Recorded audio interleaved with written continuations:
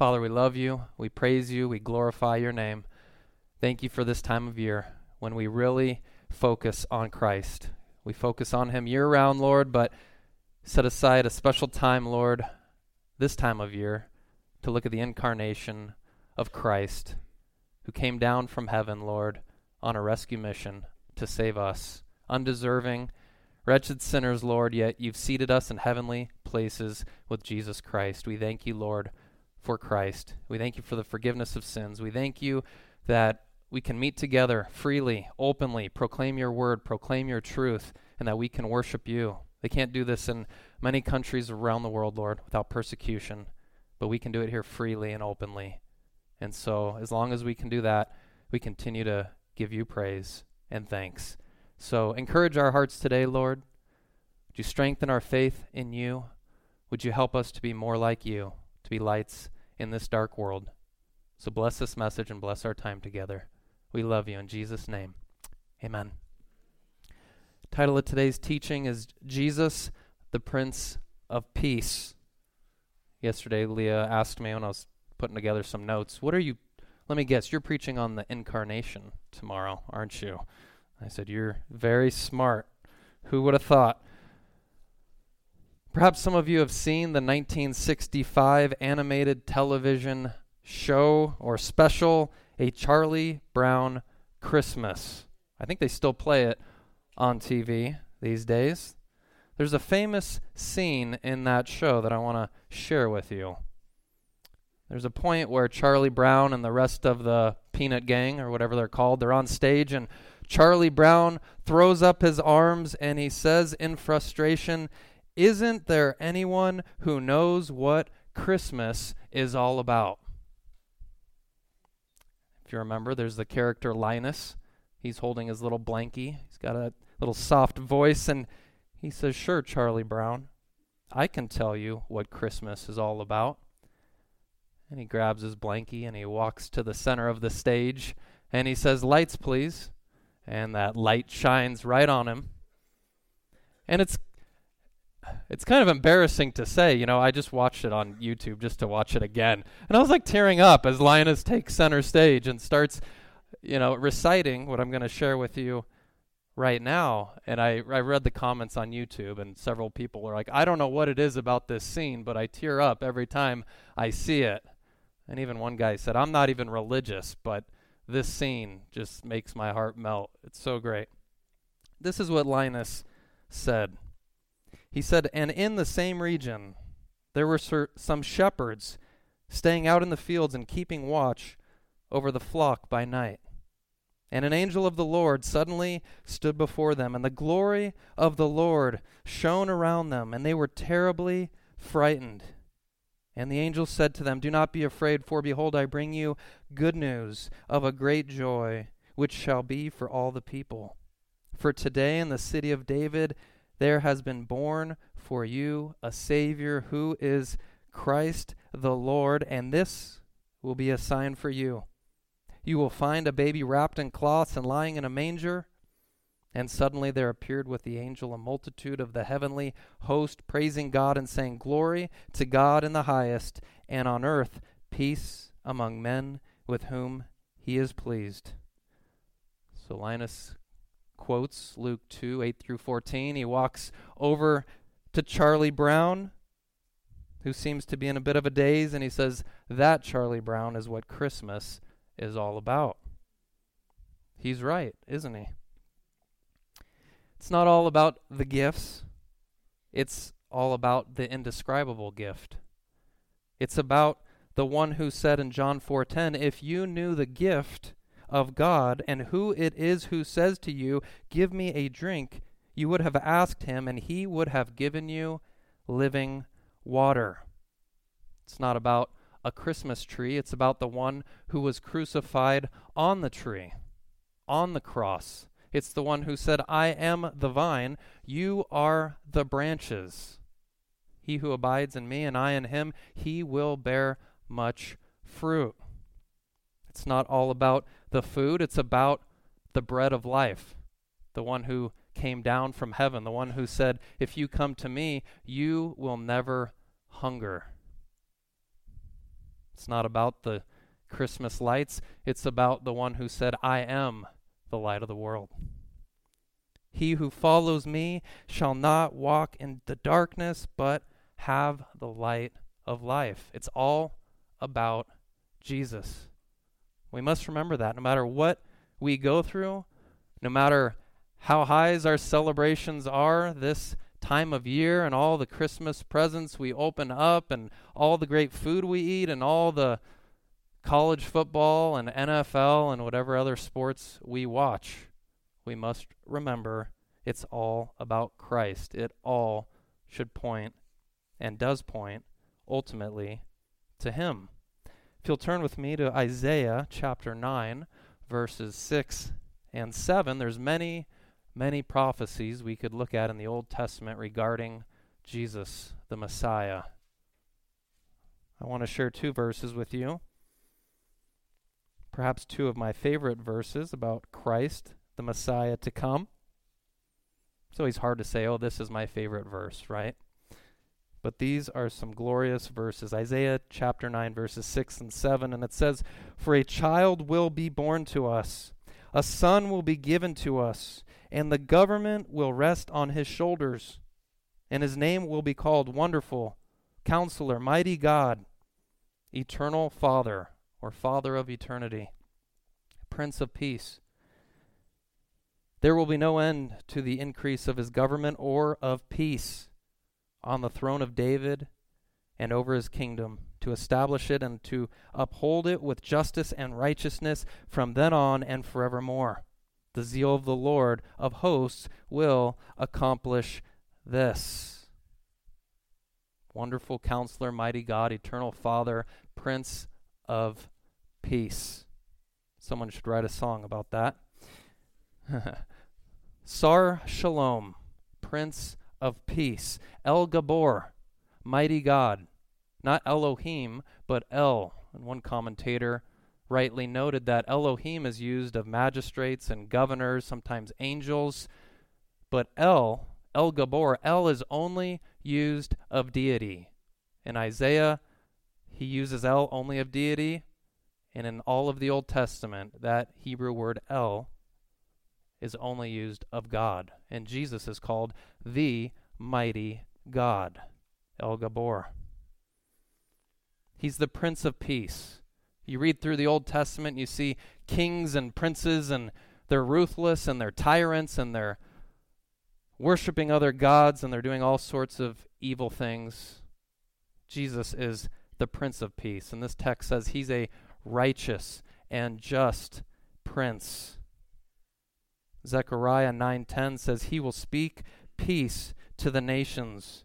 His dominion will be from sea to sea and from the river to the ends of the earth. Jesus is the Prince of Peace.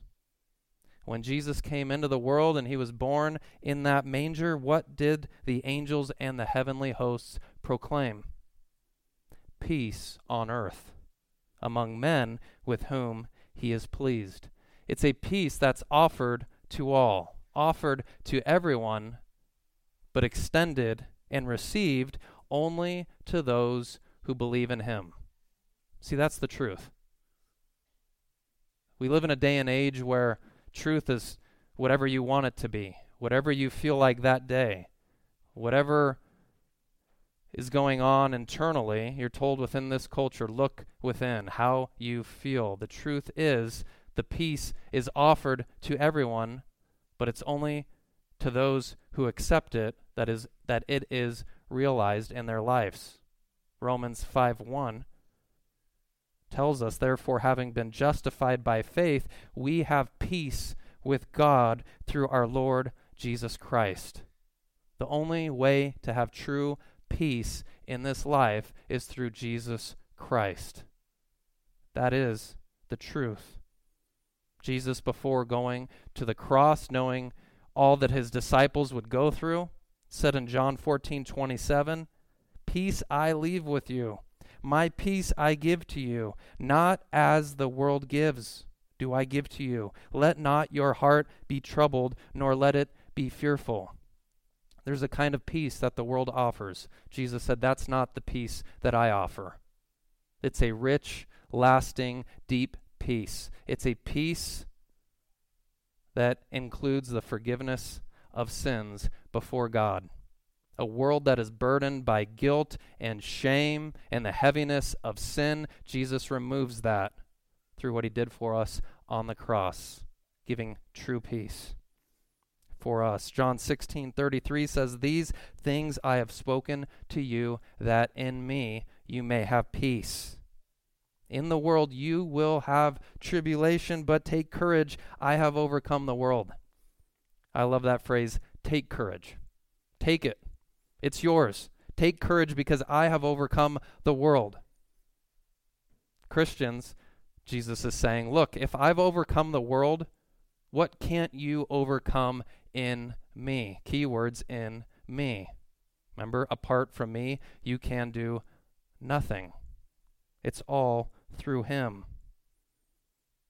The word peace, eirene in the Greek, means wholeness, joined together, assurance of salvation, tranquility before God. It's a soul that is at rest with the storms, the tribulations, the hardships, everything going on in life. True peace is that soul which is at rest because it knows that if God is for us, who can be against us? In Luke 19, Jesus rides into Jerusalem seated on a donkey. It's an olive branch offer to Jerusalem. He's riding into town proclaiming peace, and the multitude says in Luke chapter 19, "Blessed is the King who comes in the name of the Lord, peace in heaven and glory in the highest." 4 verses later in Luke 19:42, Jesus is weeping over Jerusalem, and he says these words, "If you have known in this day, even you, the things which make for peace, but now they have been hidden from your eyes." He said, salvation is offered to all of you, yet you have rejected me. You've rejected the light. Now judgment is coming. And he was weeping over what would happen to Jerusalem. He's a righteous king. A righteous and just king cannot tolerate sin, cannot tolerate evil.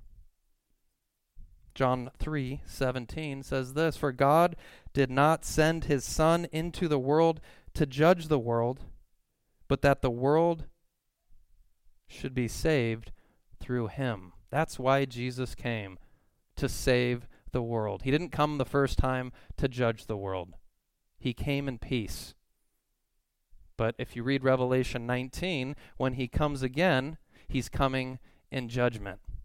You see, this time of year, not only this time of year, but year-round, people like the baby Jesus. They like the surfer Jesus. They like the Jesus holding the lambs on his back. I like that Jesus too. Not the surfer Jesus. I don't, or whatever. But I like the humble, the meek, the kind Jesus. The Jesus that holds the children in his lap and says, "Let the children come to me, for such is the kingdom of heaven," and he blesses them. But we need to worship and adore and bow before the Revelation 19 Jesus as well. The Jesus who is coming back with eyes with the flame of fire, sword coming from his mouth, waging war against the nations. We live in a culture that just wants the one Jesus. Keep him in that nativity scene. He's just the gentle and kind Jesus, not the Jesus that flips over the tables, not the Jesus that looks the Pharisees in the eye and says, "You're a bag of snakes, you're whitewashed tombs, you're making these other Jews twice the sons of hell because you're putting yokes on their back that they can't carry." We need to have all of it, all of the truth. The more we're in this culture and part of this culture, they're trying to squeeze us into their mold, into its mold of all paths lead to heaven. Jesus is just all loving. Jesus is all kind. Jesus is just about peace, world peace. And we're constantly coming back to the truth. We're salmon swimming upstream. We're going against the culture, and there's going to be that rub at times. There's going to be that friction at times. There's going to be at times you're the one at work standing up and say, "Well, that's not true. This is what the word says." And you're going to feel awkward at times, and we need to get comfortable with being uncomfortable. We need to get comfortable in standing on the Word of God wherever that takes us. The culture can go over here and over there, and people are doing this, and wherever the wind blows, and we're saying, no, I'm sitting my feet on the rock of truth, Jesus Christ. I will not sway to the left or to the right. I'm going to speak the truth in love. All through grace, all seasoned with salt, with kindness, with gentleness, but I'm not backing down from the truth. And I just got a new job, and actually one of our pamphlets, right after worship, I went to turn the lights on, and I go, oh, one of our pamphlets for the new job I got is right there in the back. So if you want to, I'll tell you after. I'm not going to, with this job, there's HIPAA violations. So it's like, you can't say this, you can't say that. The government's hiding behind a rock is ready to come out and arrest you and take you to jail if you say the wrong thing. So I'm very careful. I don't want to tell anyone about my job or anything. I'm like, is that a HIPAA violation? But anyhow, I think I can say this. One of the things I was told at my job, hope nobody's listening, he said, don't preach to the patients. Whatever you do, don't preach to them. That's the cardinal sin. And I said, I am a preacher. That's what I do. So I told him, this is going to be hard for me. Yes, I'm giving a listening ear. Yes, I'm praying with people that are on hospice as they're ready to die, but I have the good news. Isn't that evil if I don't share the truth? Isn't that evil if I don't share what Christ has done for them? So pray for me. I need wisdom on how to navigate these waters of being gracious and kind and gentle and giving a listening ear, but also wanting to share the truth. Lord, help us. So, in John 5:40, listen to what Jesus says to the religious leaders that he offered peace to. He says, you are unwilling to come to me that you may have life. You are unwilling to come to me. You may have life. It's extended to you. True peace is extended to you. No, you have chosen sin. You've chosen the darkness. I'm the light of the world. You've rejected me because you love the darkness. It's on you. Here we are 2,000 years later, after Jesus, the Prince of Peace, came into this world, and we, the church, are his hands and feet. We're like Linus, so to speak, to Charlie Brown. We're giving a tender-hearted plea to the world. Here's true peace. The world is constantly saying, peace, peace. Peace in the Middle East. Peace. Who's going to be the next president? Who's going to be the next ruler who can bring peace in the Middle East or peace over here? And while they're saying those things, 1 Thessalonians 5:3 says they're going to be saying in the end times, peace, peace. Peace and safety, then sudden destruction will come upon them because they have rejected the Prince of Peace. Jesus is the Savior. Jesus is the Lord of all. Those angels that appeared, first it was one angel and then a multitude of heavenly hosts appeared to those shepherds. They said, we bring you good news of great joy. It's a free gift. The time is now. Embrace the light. That's our message to the world. Paul in 1 Corinthians 15:3, he says this message is of first importance. He lays out the gospel in 1 Corinthians 15, and he says throughout his letters, there's many important things that we share with people and that we want to know about the word, but there's only one first importance.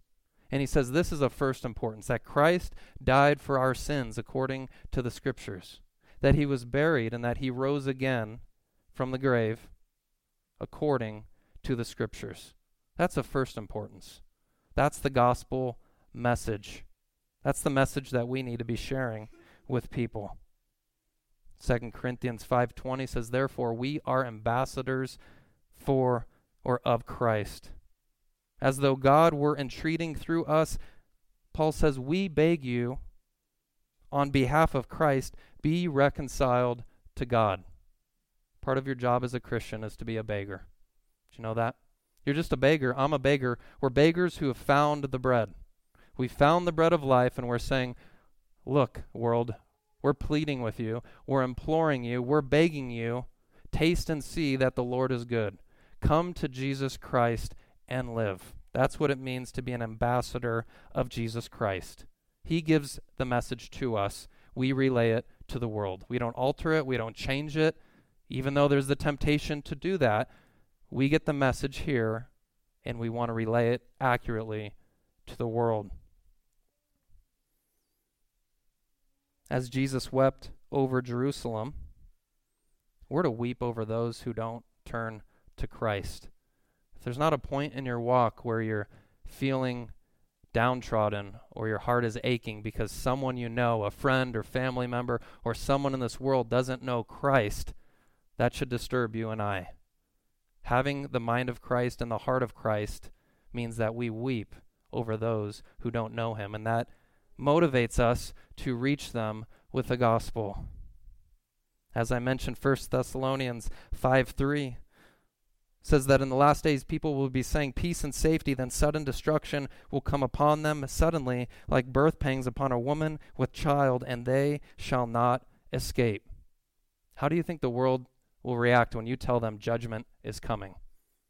Go to work on Tuesday or whenever or when you meet with friends, say, I just want you to know judgment is coming. The wrath of God is coming. Baby Jesus grew up and he's now at the right hand of the Father, and he's returning. I hate to break it to you, there's more to the Christmas story, but he's returning with eyes with the flame of fire, and he's going to give vengeance to those who don't know him. So turn to him and live. You don't hear that message very often, but isn't that the truth? It's what I tried to preach at a rescue mission till they showed me the door. But we want to preach the truth in love. I keep hammering that home. Lord, help us to do it. Remember Jeremiah in the Old Testament? Classic example of that is Jeremiah. God said, I've chosen you. I've set you apart from your mother's womb. You are to go into the nation and preach what I tell you to preach. I'm putting my words in your mouth. Say them.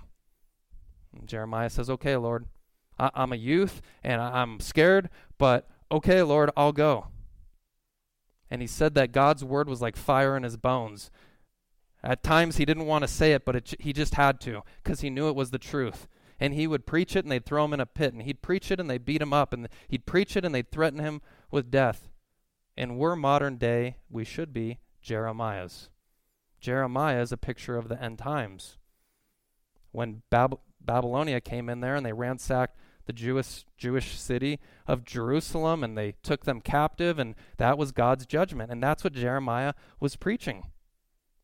Did he preach judgment because he hated the people? He's known as the weeping prophet. He wept over Jerusalem just as Jesus wept over Jerusalem, and just as we should weep over those who don't know Christ. And we're to proclaim the same message. Judgment is coming. Turn to Christ. Turn to the Prince of Peace and live. Jeremiah 6:14, this is what Jeremiah says, and they have healed the brokenness of my people superficially, saying peace, peace, but there is no peace. It's a false peace. It's the same false peace that we see today. Well, this president or this governor or this politician or this person or eventually the Antichrist, though they won't call him that, he'll give us the peace that we need. It's a superficial peace. Jeremiah 9:5 says, friend deceives friend, and no one speaks the truth. They have taught their tongues to lie. They weary themselves with sinning. That's our culture.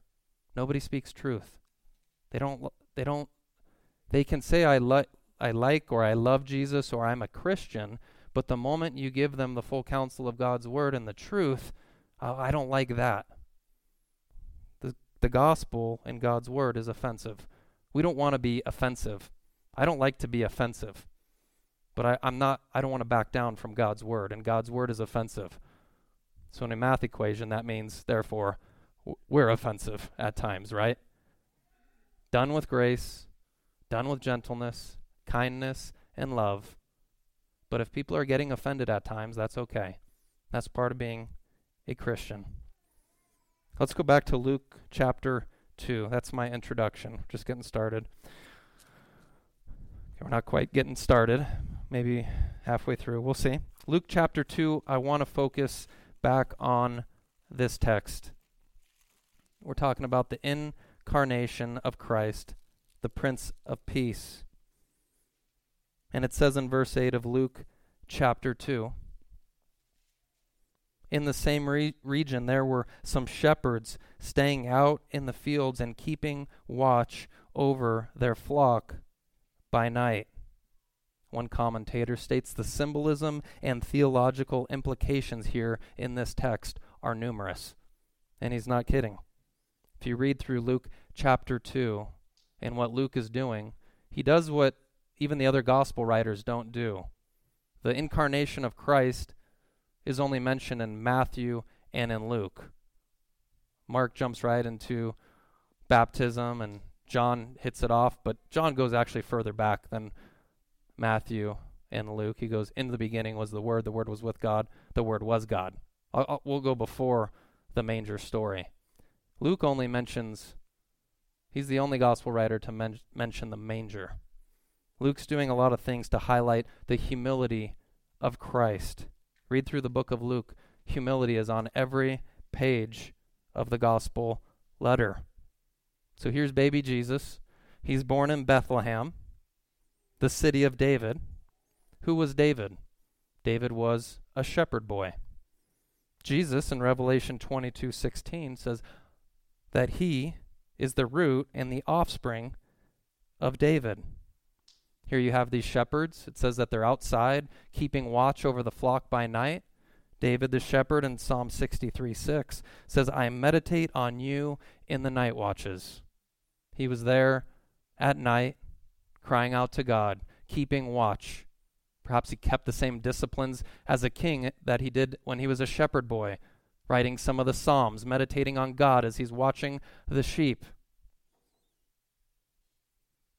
So here's these shepherds, they're watching over their flocks, and not too far away, perhaps a mile or two, there's Jesus born in the manger. Baby Jesus, shepherd like David, king of Israel like David, born in Bethlehem, which means house of bread. Jesus is the bread of life who feeds the nations, who brings peace to the world. King David brought peace to Israel in the midst of all the surrounding nations that wanted to destroy her. And here's lowly Bethlehem. Micah 5:2 prophesies that though you, Bethlehem, are too little among the clans of Judah, it would be from there that a ruler would come forth to shepherd his flock. Bethlehem was just a little city, maybe a couple thousand people compared to the other cities in Judea with hundreds of thousands of people.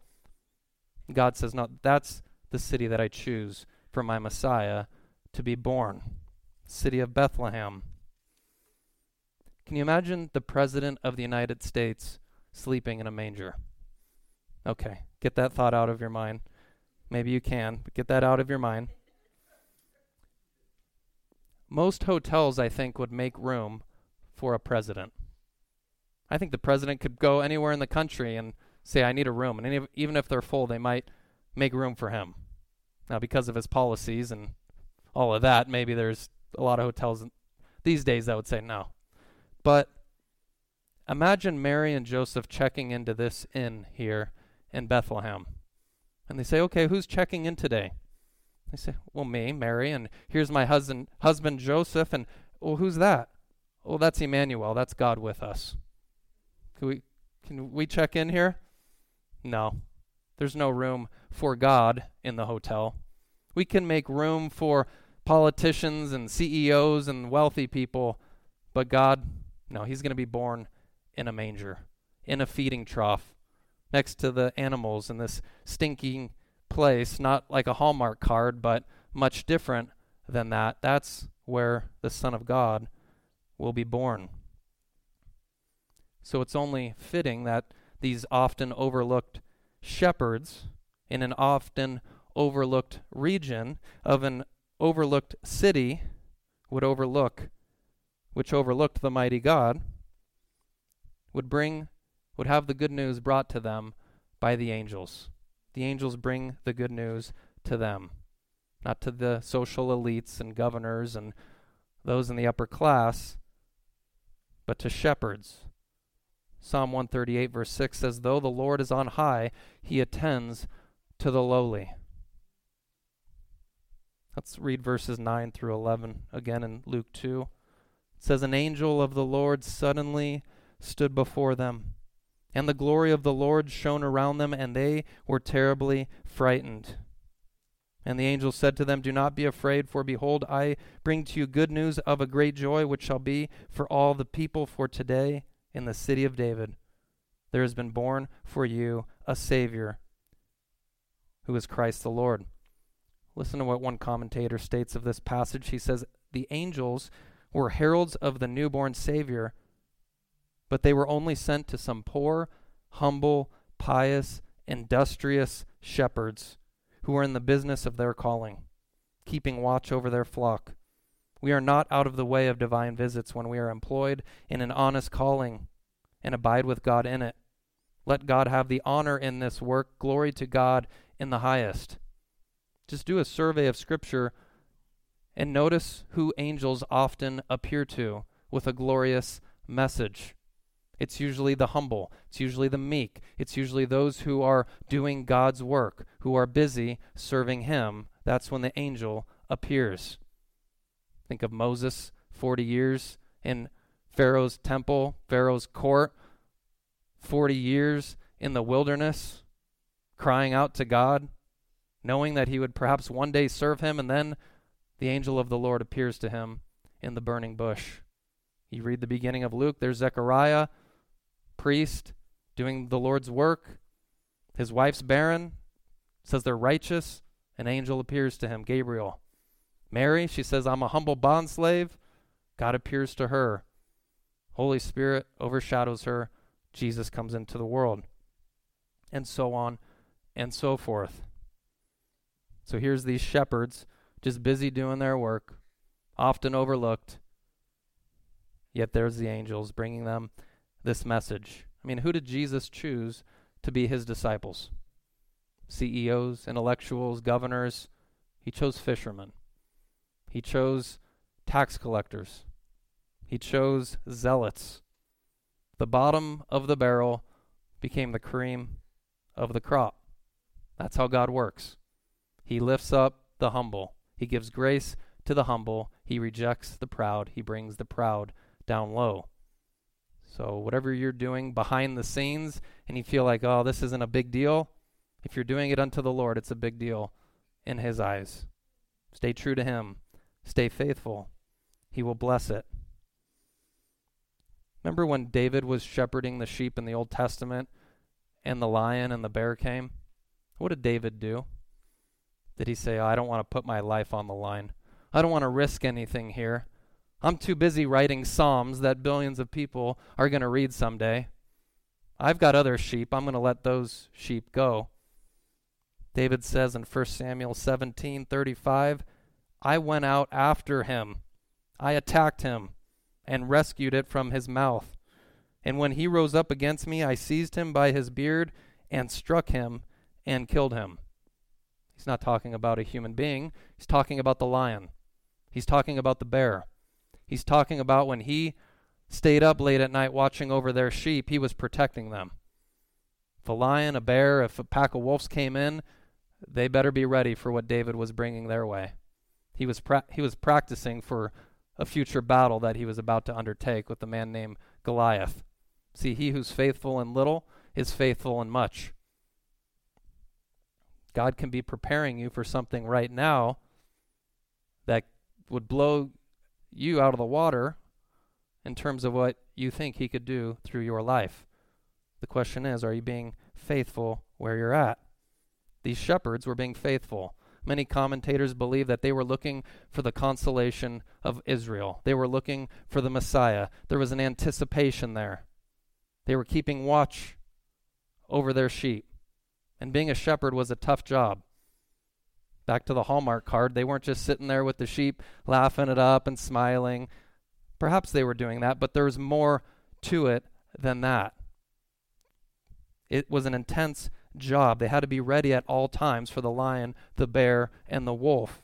One article I read this morning said that a pack of family dogs could wipe out a sheep flock in a half an hour. I don't know if that's true. I believe it is based on other things that I've read, that they needed to be very active in protecting the sheep. This was their livelihood. This is where their finances came from. So if a sheep gets taken away, as Jesus said, I am the good shepherd lays down his life for the sheep. That's what a good shepherd does. He protects the sheep. That's what these shepherds were doing here. So the angel stands before them. The glory of the Lord has shone around them, and I imagine they're getting ready to protect the sheep. What's going on here? They're getting out their sword. They're getting out their staff. And then they realize that they don't stand a chance. This is an angel of the Lord. And the text says here in verse 9, they were terribly frightened. Megos, phobos, phobeo. I'm working on the Greek. It's a cool language. Major fear to the max. That's the modern translation. He essentially uses the same root word phobos or phobeo, phobia, where we get the word phobia today. If you're scared or something, if you're fearful of something, and Luke uses the word twice there and says megas in front of it. They're trembling. They're fearful, and the angel responds, me phobeo in verse 10, don't fear. Don't fear. I have a message. I have a gospel message for you. I have good news of great joy. Literally, in one translation, I evangelize to you a great joy. These angels were evangelists. They were sent by God with a message. It's the same word, euangelion, or euangelizo, Jesus used of himself in Luke 4:18. He anointed me to preach the gospel to the poor. Luke 4:43, Jesus says, I must preach the kingdom of God. Euangelizo. I must share the good news. In one sense, that's the calling of every Christian. With your life, with your actions, with your thought life, with what you say to others, you are to be messengers proclaiming the good news to others. What stood out to me in this text this morning as I was looking over it again is that when these shepherds get this good news, they get this message. It says in verse 16, and they came in haste and found their way to Mary and Joseph and the baby as he lay in the manger. Remember, I was just talking about how important the sheep are to a shepherd, that they guard them with their life. This is their livelihood. This is where their finances come from. What do the shepherds do when they get this good news? As far as I can tell, they left the sheep. It says they went in haste. I don't know if they were able to find someone else to watch the sheep, but I believe that the news was so great, just like the disciples left their nets, just like Matthew left the tax booth, just like when Jesus said, follow me, I'll make you fishers of men, and they left the past behind. These shepherds are saying, this is everything to us. We need to go see baby Jesus. That's more important. That's what Paul said. This is of first importance. That's good news. I once preached a message titled, Is It Really Good News? Today, if I were to tell you right now, you've won $1 million, and I walked over to you and I said, here's $1 million. Would you just be like, oh, thank you, Nick. I appreciate it. Have a good day, brother. You watch these shows of people, forget what it's called, they would knock on their door, I forget the show, and they'd hand them the check, and people screaming and crying and so happy. That's really good news for people. Money, fame, power, success. Tell people about Jesus, and it's, have a good day. Is it really good news? Was it really good news to the disciples, who Jesus was? Is it really good news to these shepherds? Is it really good news to you and I? I have a bottle of water here. I don't usually use props. You have those certain preachers, they ride up in a Harley and they got all the props and smoking lights, and someday we'll do that. We get a lot of money. But here's my prop. And in the message that I once taught, I mentioned if I gave you a bottle of water right now, if I just said, you all get a bottle of water, would you say that's really good news? You'd probably say, thanks. Okay, I'm a little parched. I had water a little bit ago. Or, no, thank you. I have my own water right here. Probably wouldn't be jumping out of your chairs. But what if you went hiking? What if you were stranded in a desert? What if you had no water? What if you were going days without water and I was able to locate you somehow, and in my back pocket I had this same bottle of water, and you're on the verge of death because of dehydration, and I say, here you go, I have a bottle of water. Did the value change? What would you give then for that bottle of water? If I said, give me all your worth and I'll give you this, would you say, no, I'm not giving it? Most people would say, okay, I'll give you anything. I need a drink of that water to survive. The value and the worth of the same bottle of water shot through the roof. Now, I realize my analogies aren't always the best. Leah reminds me of that sometimes, graciously. I'm always working on them. I admit they're not that great. But this one, bear with me. People treat Jesus as if we would treat this bottle of water here and now. They don't realize the urgency. They don't realize the worth. They don't realize that they're in the middle of the desert, they're dehydrated, and they're about to die. Then once you present that bottle of water, it's the greatest news in the world.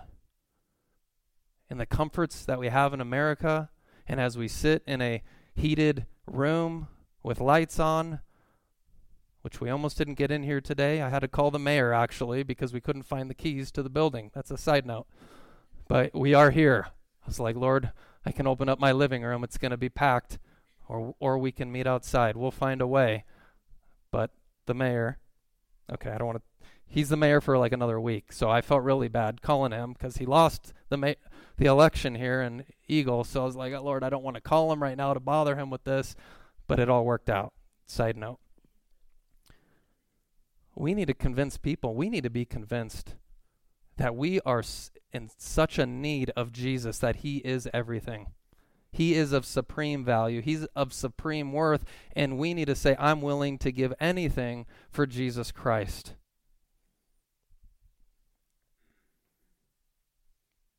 So, in this culture, there is such a pursuit for followers, for likes, for validation, for popularity. Man, look at how many followers I have on Twitter, TikTok, Facebook, YouTube, you name it. They're just adding to them every day. Man, look at me. Did you know that from 2008 to 2021, 379 people died taking selfies? Pretty crazy stat. They're getting as close as they can to the cliff to take a selfie. They're standing on the top of a building, leaning over, look at me, and then that's it. And I was reading some of these stories, and, it was actually breaking my heart. Now, I'm not saying it's wrong to take a selfie or go to a cool place in the world and take a selfie and show your friends, but there's such a need for validation, for acceptance, for look at me and look at where I've been, and I want people to see this, and it's all about me in the culture we live in. One article states that more people were killed taking selfies last year than by shark attacks. Pretty crazy. The message that the culture is preaching to people is look within. What makes you feel good? What brings you validation? How can you be accepted? How can you put yourself up on a pedestal? Make yourself known. Where the angels preached to these shepherds and the gospel is preached, and it says this, look to Christ. Look to the manger. Look to the incarnation. Look to the cross. Look to the empty tomb. And look to where Jesus is seated right now. He's seated at the right hand of the throne of God. Set your eyes above where Christ is seated at the right hand of the throne of God. Keep seeking him. We need to look outside of ourselves. That's where true joy and true peace is found. So in the confusion and the craziness of the days that we live, when someone throws their hands up like Charlie Brown and says, "What's Christmas all about?" When someone comes up to you and says, "What's the meaning of life? What is this all about?" And when someone says, "Look at the news over here in Israel, and look at over here and this war over there, and look at what's happening with AI, and look at what's happening over here," and after you get bombarded with all the negativity and with all of the junk that's going on and the chaos in this world, give them the good news. Give them the tender voice like Linus and say, "I'm going to tell you what it's all about. I'm an ambassador of Jesus Christ. He's the one that was born in the manger, lowly and humble, because there was no room for him in the inn. Born in an overlooked city, by an overlooked family, from an overlooked